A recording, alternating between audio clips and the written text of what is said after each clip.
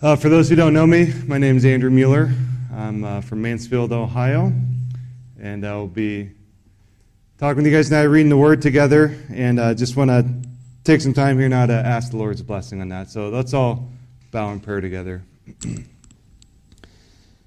Heavenly Father, we thank Thee, Lord, for the blessing of the opportunity to be here at Eastern Camp, Lord, to be together, spend our time together, Lord, be able to see our friends, and have a good time of fellowship with them, Lord, and take part in all the activities, Lord. And we thank Thee for so many opportunities to read Thy Word together, to sing these praises together, Lord, unto Thee. And we ask now that Thou wouldst be with us in this evening hour, Lord, that as we look at Thy Word, we pray that Thou wouldst remove, Lord, any distractions from this room, Lord, any tools of the devil trying to distract us, Father, any thoughts that would be in our hearts, Lord, trying to distract us. We pray that we can focus, that Thou wouldst help us, Lord, as we dive into Thy Word to be alert. We just pray for that energy, Father. And we ask that Thou wouldst be with us, that Thy Spirit would be working tonight in each and every heart, Lord. We all may have a different message we need to hear tonight. We know that Thy Spirit is capable of revealing that to each one of us individually, and we pray for that. We just ask that Thy words would go forth in this hour, and that hearts would be opened and softened, Lord, to receive the Word. And we pray all these things in Jesus Christ's name. Amen. I'd like to read this evening, if you have your Bibles with you, out of St. John chapter 11.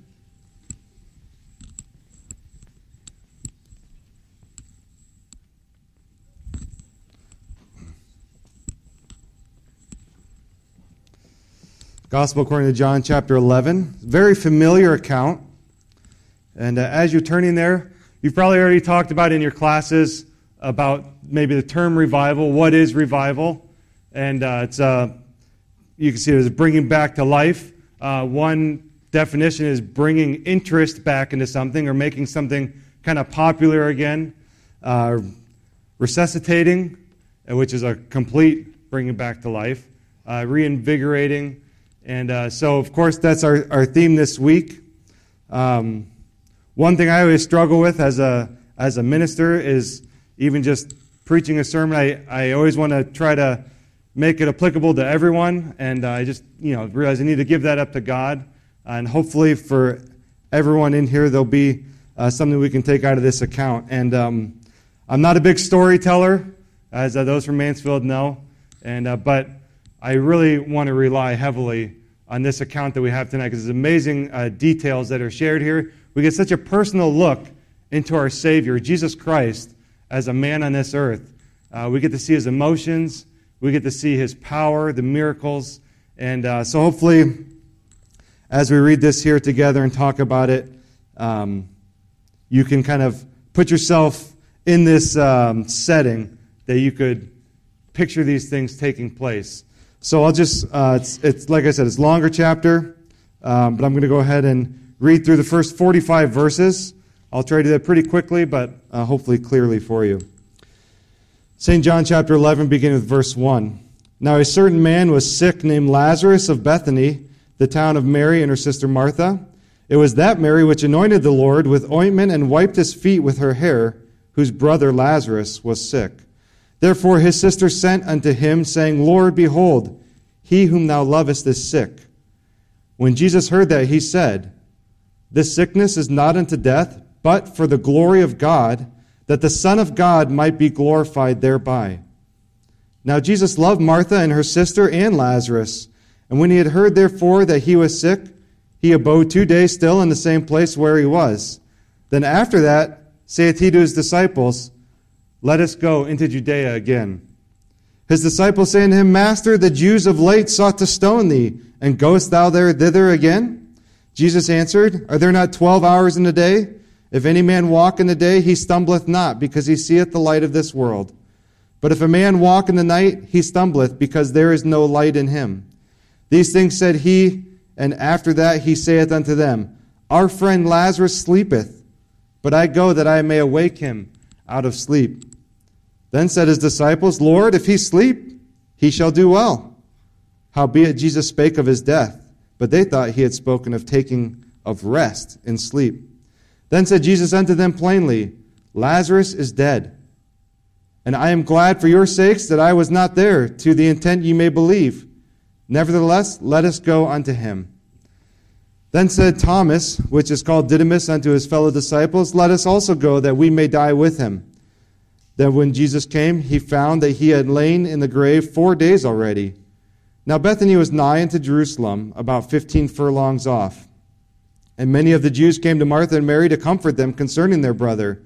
Then Martha, as soon as she heard that Jesus was coming, went and met him, but Mary sat still in the house.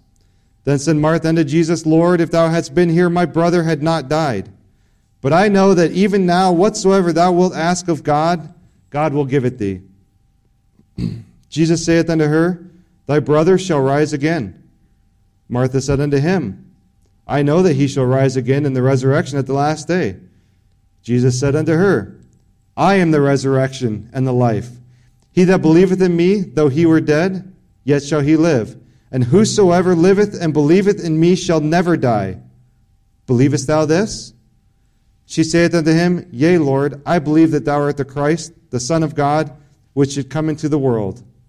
And when she had so said, she went her way, and called Mary her sister secretly, saying, The Master is come, and calleth for thee. As soon as she heard that, she arose quickly, and came unto him. Now Jesus was not yet come into the town, but was in the place where Martha met him. The Jews then, which were with her in the house, and comforted her, when they saw Mary, that she rose up hastily and went out, followed her, saying, She goeth unto the grave to weep there. Then when Mary was come where Jesus was, and saw him, she fell down at his feet, saying unto him, Lord, if thou hadst been here, my brother had not died. When Jesus therefore saw her weeping, and the Jews also weeping which came with her, he groaned in his spirit, and was troubled, and said, Where have ye laid him? They said unto him, Lord, come and see. Jesus wept. Then said the Jews, Behold how he loved him. And some of them said, Could not this man which opened the eyes of the blind have caused that even this man should not have died? Jesus therefore, again groaning in himself, cometh to the grave. It was a cave, and a stone lay upon it. Jesus said, Take ye away the stone. Martha, the sister of him that was dead, saith unto him, Lord, by this time he stinketh, for he hath been dead 4 days. Jesus saith unto her, Said I not unto thee that if thou wouldest believe, thou shouldest see the glory of God? Then they took away the stone from the place where the dead was laid, and Jesus lifted up his eyes and said, Father, I thank thee that thou hast heard me, and I knew that thou hearest me always. But because of the people which stand by, I said it, that they may believe that thou hast sent me. And when he thus spoken, he cried with a loud voice, Lazarus, come forth. And he that was dead came forth, bound hand and foot with grave clothes, and his face was bound about with a napkin. Jesus saith unto them, Loose him and let him go. Then many of the Jews which came to Mary, and had seen the things which Jesus did, believed on him. May the Lord bless the reading of the word this evening. It's just such an amazing account, seeing Jesus interacting with Mary and Martha, his disciples. And there's so many lessons that can be taken out of this chapter. Different people in different stages of life. We can learn so much from this. And there's a few I just want to touch on tonight. And I really want to look, if you're looking in your Bible, there's a lot of accounts there that are in red letters. There's a lot of times that Jesus said, and it's just, to me, I always love reading the words of Jesus Christ and imagining Jesus Christ, the man that died on the cross for us, said these words here on this earth to these people. And imagine if I was standing there listening to that, or if I was one of those people that he was speaking to, how powerful that is to hear the words of Jesus Christ. And thankfully, as they are recorded here in the Scriptures. And we look, Lazarus' sisters sent for Jesus. They were troubled. He was sick. Lazarus was sick. And Jesus says, his response, if we look at his words, that in verse 4, the sickness is not unto death, but for what? And those of you in Mansfield know that I love looking at the word but in the Scriptures because of how it changes a statement, how it changes the situation. It's like an opposite word, right? Sometimes we think, well, I thought I was supposed to go this way, but I found out I was supposed to drive that way. And there's times in the Scripture, one of specific one sticks out to me when Joseph's brothers sold him into slavery, and he ended up at Egypt, and they came and were asking for forgiveness from him, and he was saying, you intended evil against me, brothers, but God intended this all for good. And we see how Joseph's life, even though he was put in a pit, he was put in jail, how he was raised up in Pharaoh's household and put above Egypt, and now is able to save his land during the famine and his family. He had that faith in God. And we see here that they're concerned about Lazarus' sickness. And Jesus says, not to be concerned, but this is done for the glory of God, and that the Son of God might be glorified thereby. So this is the reason, and we see that Jesus, I love seeing the emotion here, how much he loved this family, how much he loves these people, and we recognize how much he loves each and every one of us. And hopefully you recognize that, again, knowing that what he went through on this earth for us, and how he gave his whole life sacrificially, how what he went through on the cross of Calvary, the suffering he went through for us to shed his precious blood for us, that we may each be saved. And we see that Jesus was called for in verse 3. And what's his response in verse 7? After, interestingly, we'll get to that, waiting a couple days, 2 days. Okay, let's go. We got to go see Lazarus. I was called for. The time is right now. Let's go. So, it says, let us go into Judea again. We see there's some risk involved in verse 8. The disciples said, we've been there before. Don't you remember last time we were there? They wanted to kill you. They wanted to stone you. Are you sure you want to go back there? Chances are it's not, maybe they're thinking chances are it's going to be too late. Lazarus is going to be dead. But Jesus says, let's go. And he reassures them and shows his faith in saying, we're going to go. If a man walk in the night, he stumbleth, because there's no light in him. If he goes in the day, it's not going to be any issues. And he says in verse 11, our friend Lazarus sleepeth, but I go that I may awake him out of sleep. And it's interesting here that whatever term he was using, maybe whatever he was referencing to, he says he's sleeping. What did the disciples say? Oh, no problem. He's sleeping. That's great. We're going to go. They didn't understand. We'll go. Jesus is going to wake him up. Maybe I don't know if it occurred to them, couldn't somebody else just maybe shake his shoulder and wake him up? Lazarus is just sleeping. He's going to be fine. And we have to be careful and not let the devil trick us, right? How many times are we told to ourselves, or we tell ourselves, or someone else, one of your friends might tell you, when you're stressed out, maybe when you feel a spiritual burden, you're going to be fine. It's not that big of a deal. This is nothing.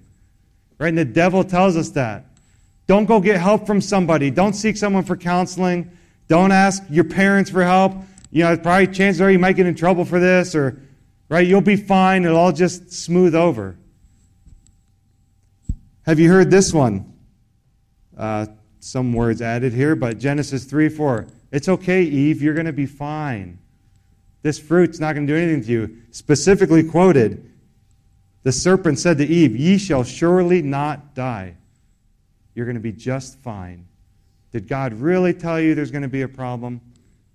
Right? And those are the things we need to be careful of. That subtle serpent, the devil, how he tries to trick us, how he may use maybe even your peers or your peers at school. Everything's going to be fine. You don't need to rely on God. You don't need to pray.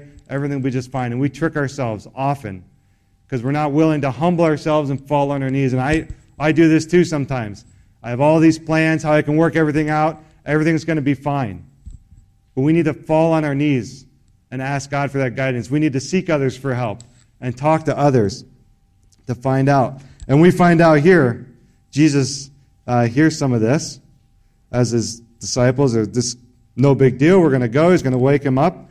Jesus is kind of catching on and saying, okay, they think this is, he's just sleeping, no big deal. Jesus lays it out plainly. Lazarus is not just sleeping. He's not well. He's not just going to be fine in the state that he is. And he lays it out plainly in verse 14 with a very simple yet clear statement. Lazarus is dead. You think he's sleeping? You think he's going to be fine? Let me explain it to you. Lazarus is dead. There's no doubt about it. And I believe this is the reason why Jesus waited 2 days to go. Jesus knew, divinely, I would say, that he knew Lazarus was going to be dead when he got there. And we read later some of the reasons when he's talking to his heavenly Father. But Jesus, I believe, in waiting those 2 days, there's no shadow of a doubt that this is a miracle, right? Because if he would have gotten there, maybe even if Lazarus was asleep for 24 hours in a heavy sleep, right? They just shake him a little bit, wake him up. Everyone would have said, oh, what's the miracle here? He woke up a sleeping man that was very sick and very tired. We know people sleep a lot when they're very sick. So Jesus laid it out plainly to his disciples. Lazarus is dead. I am glad for your sakes I was not there, to the intent that ye may believe. Nevertheless, let us go unto him. I'm glad we weren't there yet, because to give this time, as I had said, for it to be clear. You need to recognize this evening that some of you in this room are Lazarus, spiritually. You're spiritually dead. If Jesus Christ walked into this room tonight, he could point out in this room who all is spiritually dead. You are dead. You are dead. And I think you know this, or hopefully it'll be revealed to you in this evening, that Jesus Christ knows our heart, knows where we stand in his eyes and God's eyes, and what how much time we're taking to pray to God, to seek out that help, to seek out that relationship with Jesus Christ.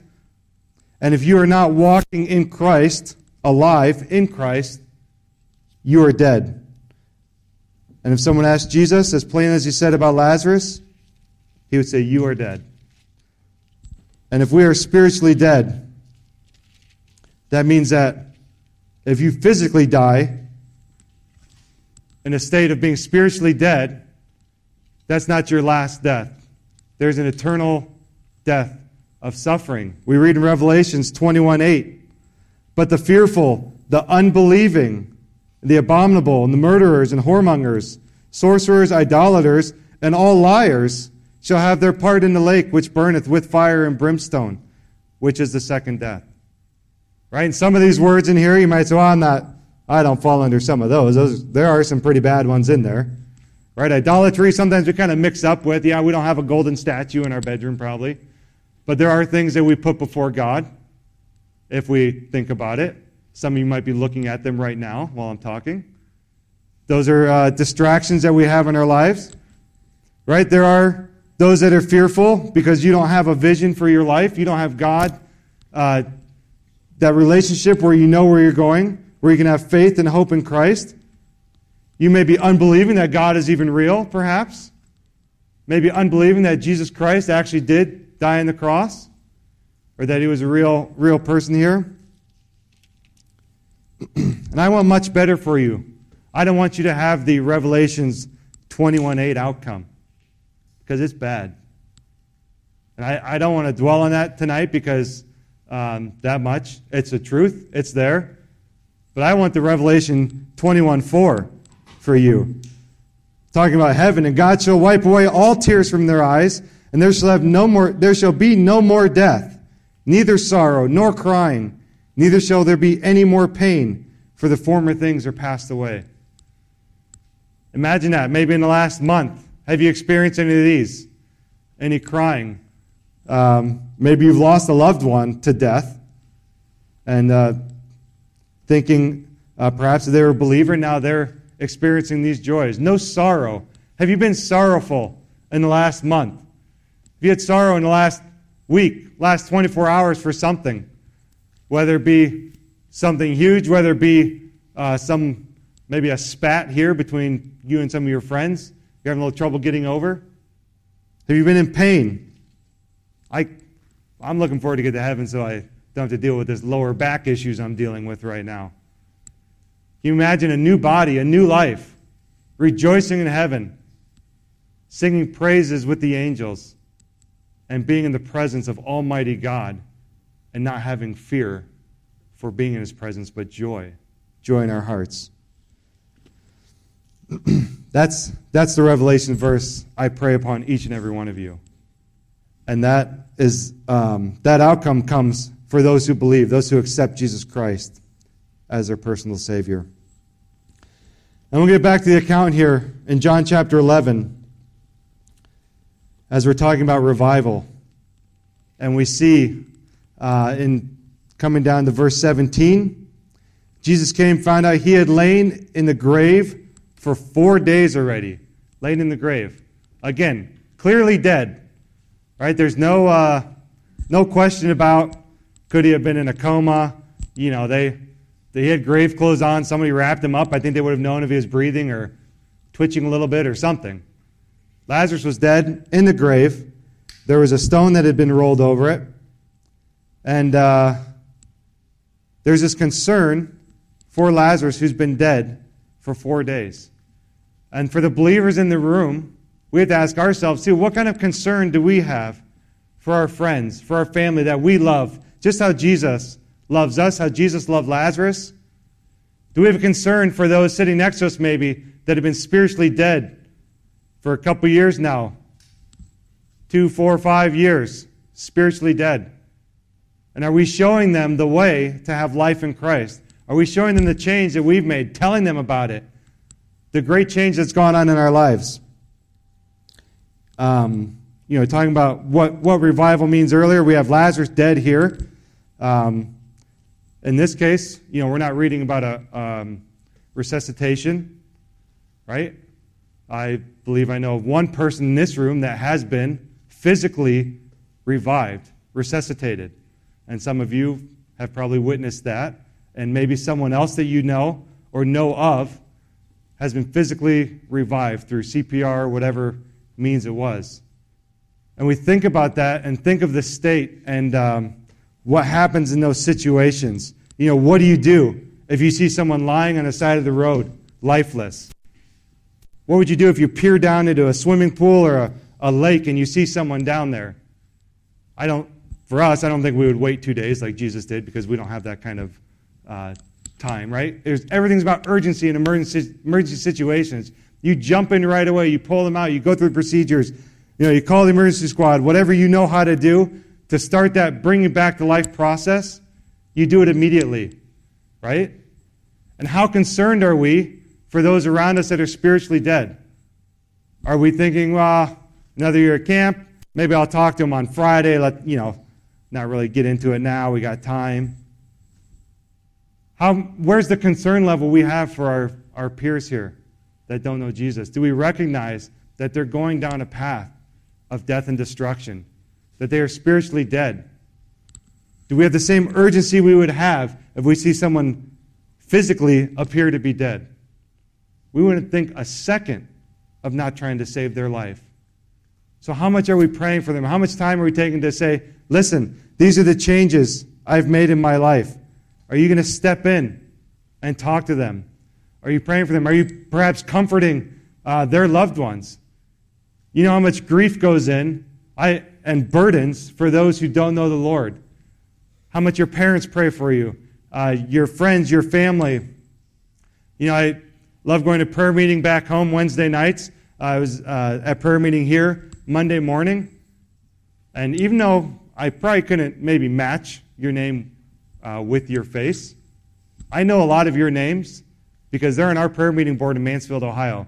Because you have a cousin that goes to church there or a friend that goes to church there. And they come and they put your name on the board every week. And we pray that Jesus Christ will come into your heart and that you can find Jesus Christ's salvation through him. And I love it. Nothing better than going to prayer meeting, that name on the board under the salvation column for years to go, and their name's under the thanks column because they confess peace with Jesus Christ. And hopefully, in your case, your name is over in that thanks column. Hopefully it's not like some people where as 60-year-olds, and we've been praying them for a long time, their name's finally over there. Hopefully you seek out Christ soon, today.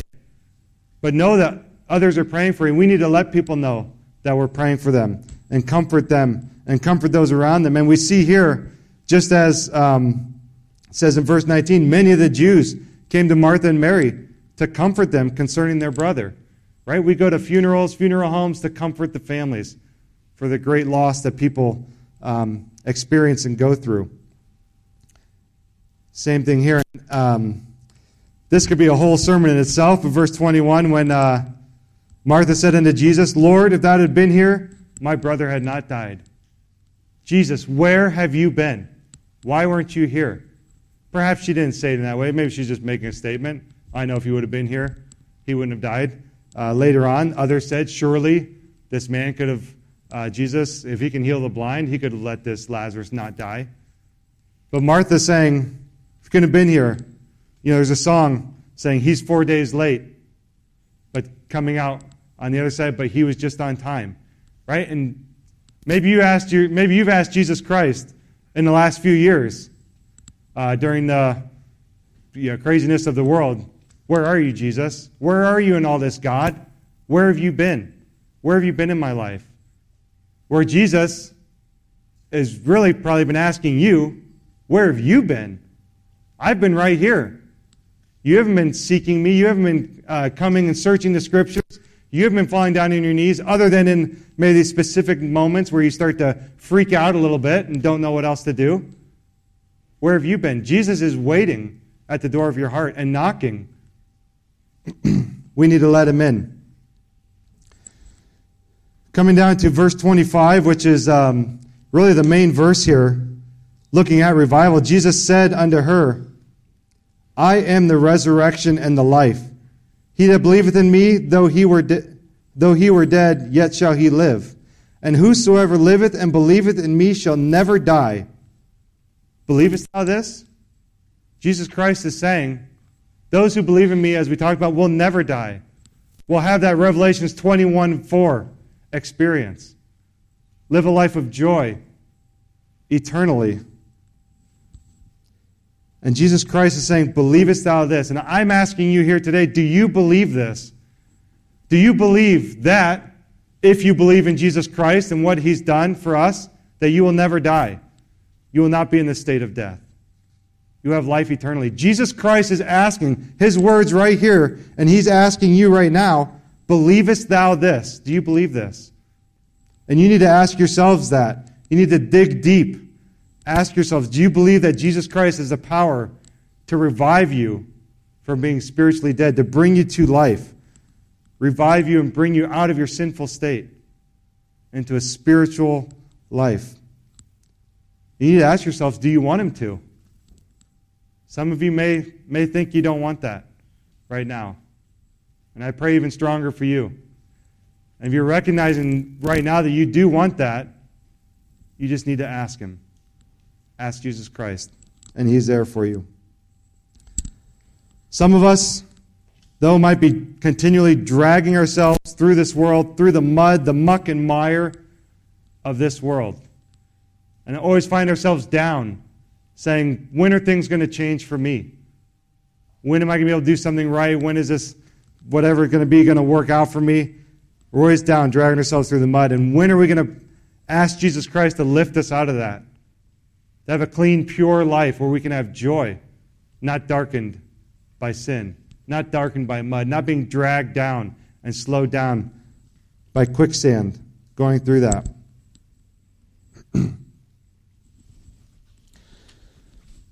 In verse 32, we see the great love and emotion that Jesus Christ has. And again, I love seeing into the personality of Jesus Christ, this man, God, as a man here on this earth, seeing his emotions and the love that he has and recognizing the love that he has for us and realizing when Lazarus was dead and they were talking about it, think of Jesus Christ groaning. Have you ever heard someone groaning, whether they're in pain, agony, something? Now that in my role sometimes as a minister, I've seen death more than I expected to.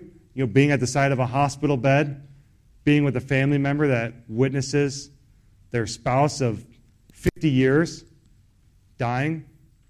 And there's some groans that you have not experienced, that you've not heard. And this is the type of thing that I imagine here. Jesus just, the love that he has, and maybe even knowing the outcome that's coming, but knowing that Lazarus is dead. And I think of him thinking of each one of you, knowing, those of you that are dead spiritually, knowing that Jesus Christ groans for that. And seeing Jesus Christ, God, all-sovereign God, as a man here on this earth, reading this verse, Jesus wept. Imagine that. We hear when Christ hanging on the cross, when he cries out to his Father, "Why hast thou forsaken me?" Because he has our sin on his shoulders. If we picture Jesus Christ, maybe picture what did his face look like? What did his tears look like? Jesus Christ is our personal superheroes. We always think of, maybe even you lift up people in your lives, like your dads or whatever it is, being all super strong, always there for you. Your superhero. And there's moments, maybe you, in some kind of experience, you see that superhero break down in tears. And it impacts you differently than seeing your little brother crying or your little sister crying. And we think of Jesus weeping. And the reaction, the Jews said, "Behold how he loved him. Behold how he loves each of you." And the agony it must cause when we let him down, when I let him down, the agony that must cause. And thankfully we have Jesus Christ to forgive us through his shed blood on the cross. What would we rather? What would I rather? Luke chapter 15, verse 10. "Likewise I say unto you, there is joy in the presence of the angels of God over one sinner that repenteth." Joy, true happiness among the angels over one sinner that turns their life to Jesus Christ. We see how Jesus loves us. And he's not going to leave you dead on the side of the road. He's not going to leave you spiritually dead. We know that we all have a free choice in our lives. Honestly, we have a free choice to do anything that we want. Now, there's consequences. I have a choice to drive 140 miles an hour if I want to. There's consequences. I could be put in jail. I could be killed by an accident. It's not a good choice to make. But when you're in a car by yourself, when you're anywhere by yourself, we have a free choice to make. But of course, there's laws that we're supposed to follow. We could have a choice to break a law, but there's consequences. We have free choice in our life, and God gives us that choice. So Jesus, if he sees you dead on the road and spiritually dead, and this here Lazarus cannot ask for help, right? But spiritually dead, you can wake up. You can ask Jesus Christ to bring you to life, to give you that spiritual life, that walk. You can cry out to him. There's many scriptures where we read it, especially in the Psalms, we read of David crying out to God. And it takes action on our part. It takes belief on our part. Again, do you believe this? Do you believe and recognize that you need this in your life?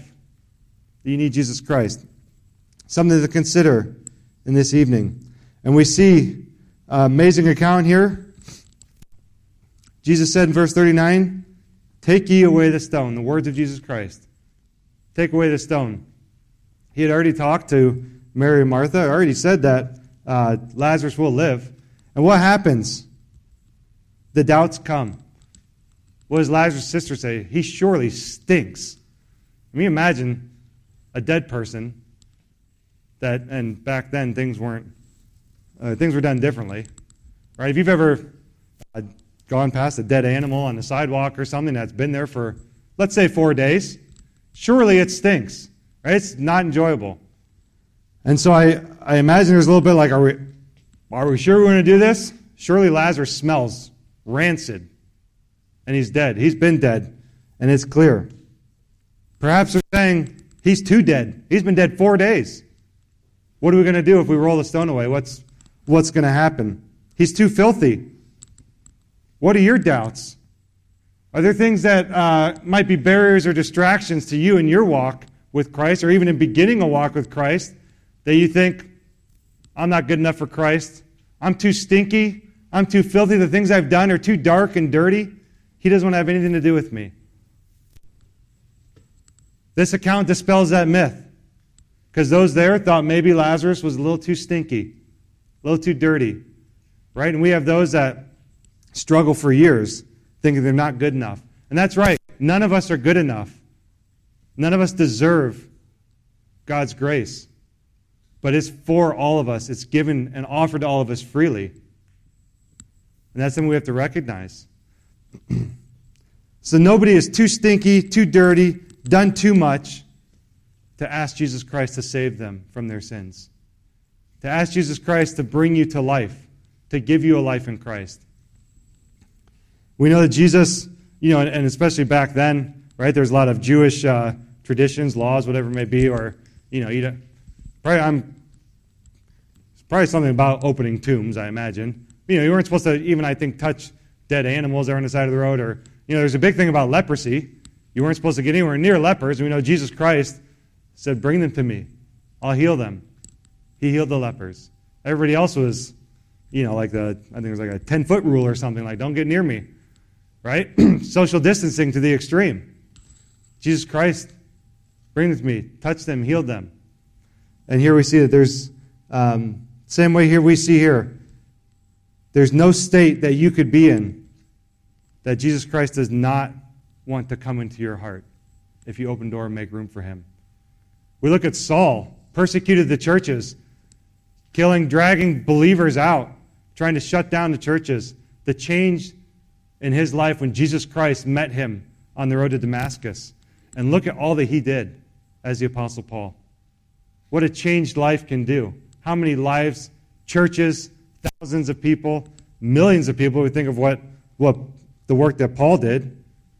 How that, right? We do a lot of the things that we do and understand because of what Paul started through the direction given to him by the Holy Spirit. So it's amazing to think how a life can change.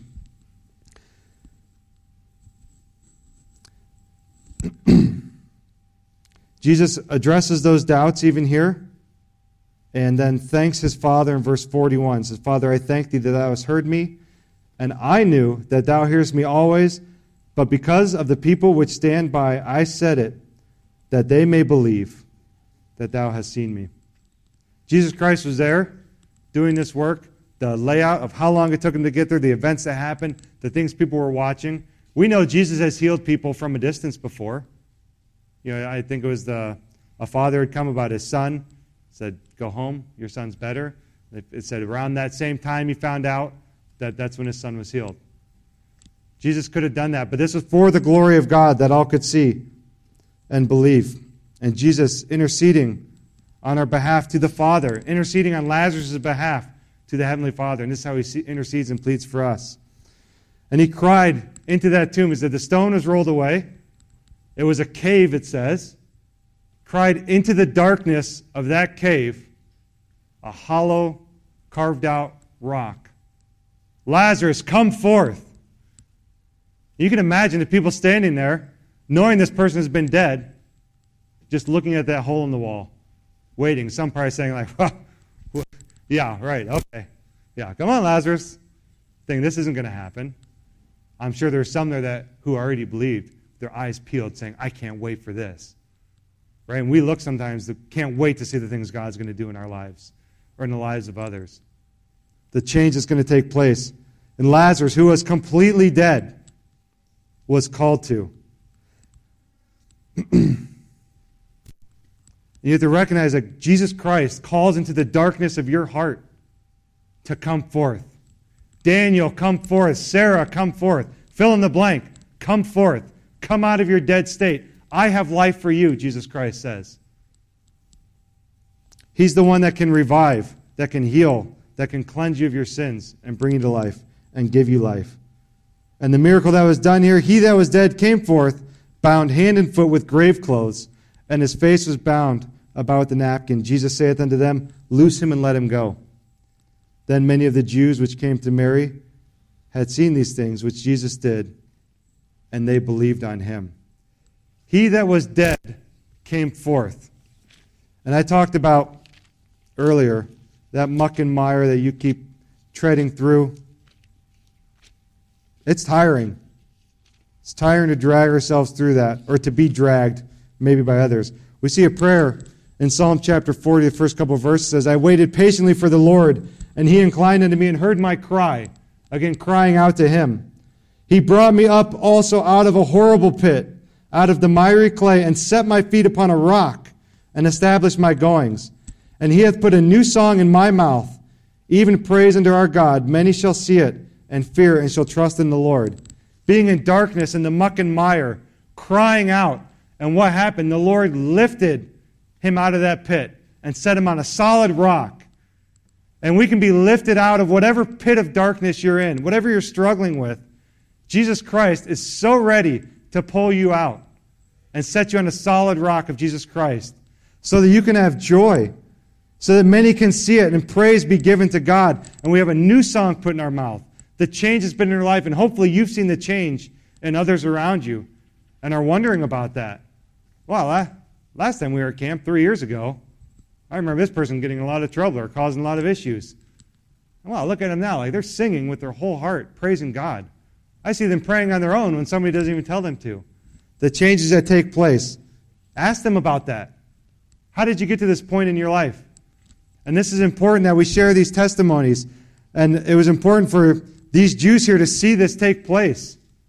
So they knew that Jesus Christ was the one that came and changed Lazarus from a dead state to a living one. So Jesus Christ is calling you. We need to recognize that he can give you a new heart. He can give you a changed life. And again, for the believers here, just a couple minutes, we need to be revived. We need to recognize this, how important it is for us to share our testimonies, to tell our friends what Jesus has done in our lives. Hopefully, they're seeing a change in our lives. We need to take time to share with them and how important that is in our walk with Jesus Christ, to share that and ask ourselves, is the fire still burning brightly in me, as brightly as it was that day I gave myself to the Lord and when I really wanted to dive in and learn more? Am I still doing that? What are we talking about in our free time? And do you need to be revived, brought back to life, be reignited?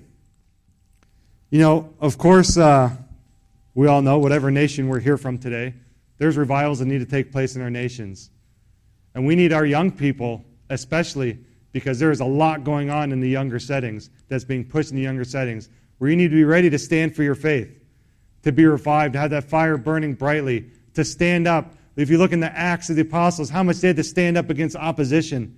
Whether that opposition is your friends, your teachers, your principals, your co-workers, anybody. Are you grounded in truth, ready to stand and to fight for Jesus Christ, to share your faith? We need to be examples to our peers. Look around this room. People sitting next to you, people you've been walking around with the past couple of days. Do they know you're a believer? Did you tell them about that experience that you made? And are you willing to tell them later today? Share what Jesus Christ has done and what they can have, and just tell them you're praying for them. Have a prayer with them. Let them experience that with you and know the love that you have for them. Let them know how you had to sacrifice some things, how totally worth it is, so that we can have a life more abundantly in Jesus Christ than what we would have planned for ourselves. We can have an abundant, full life, full of joy. We may need to express and for ourselves, remind ourselves, we need to be willing to say no. There might be some things this week, believers, at Eastern Camp that some people want to include you in. Conversations, jokes, whatever it may be.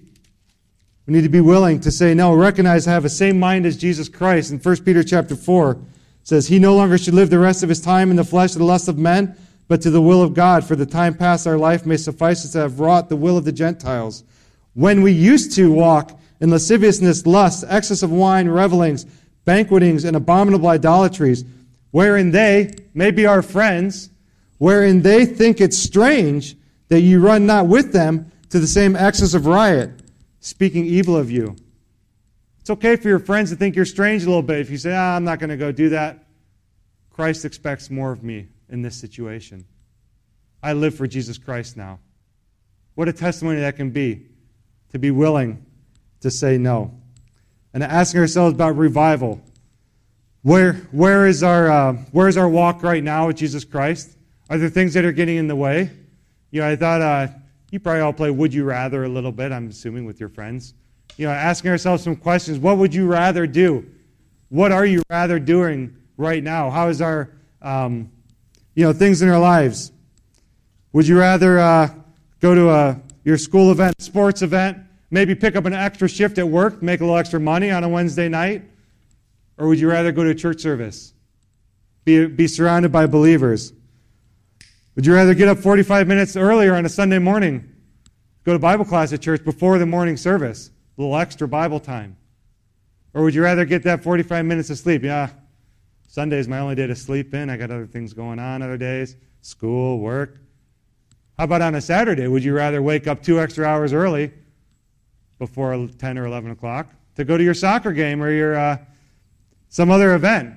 It's amazing how early we can get up on a Saturday to do some things, work because we have to be there, an event that's fun, be with our friends.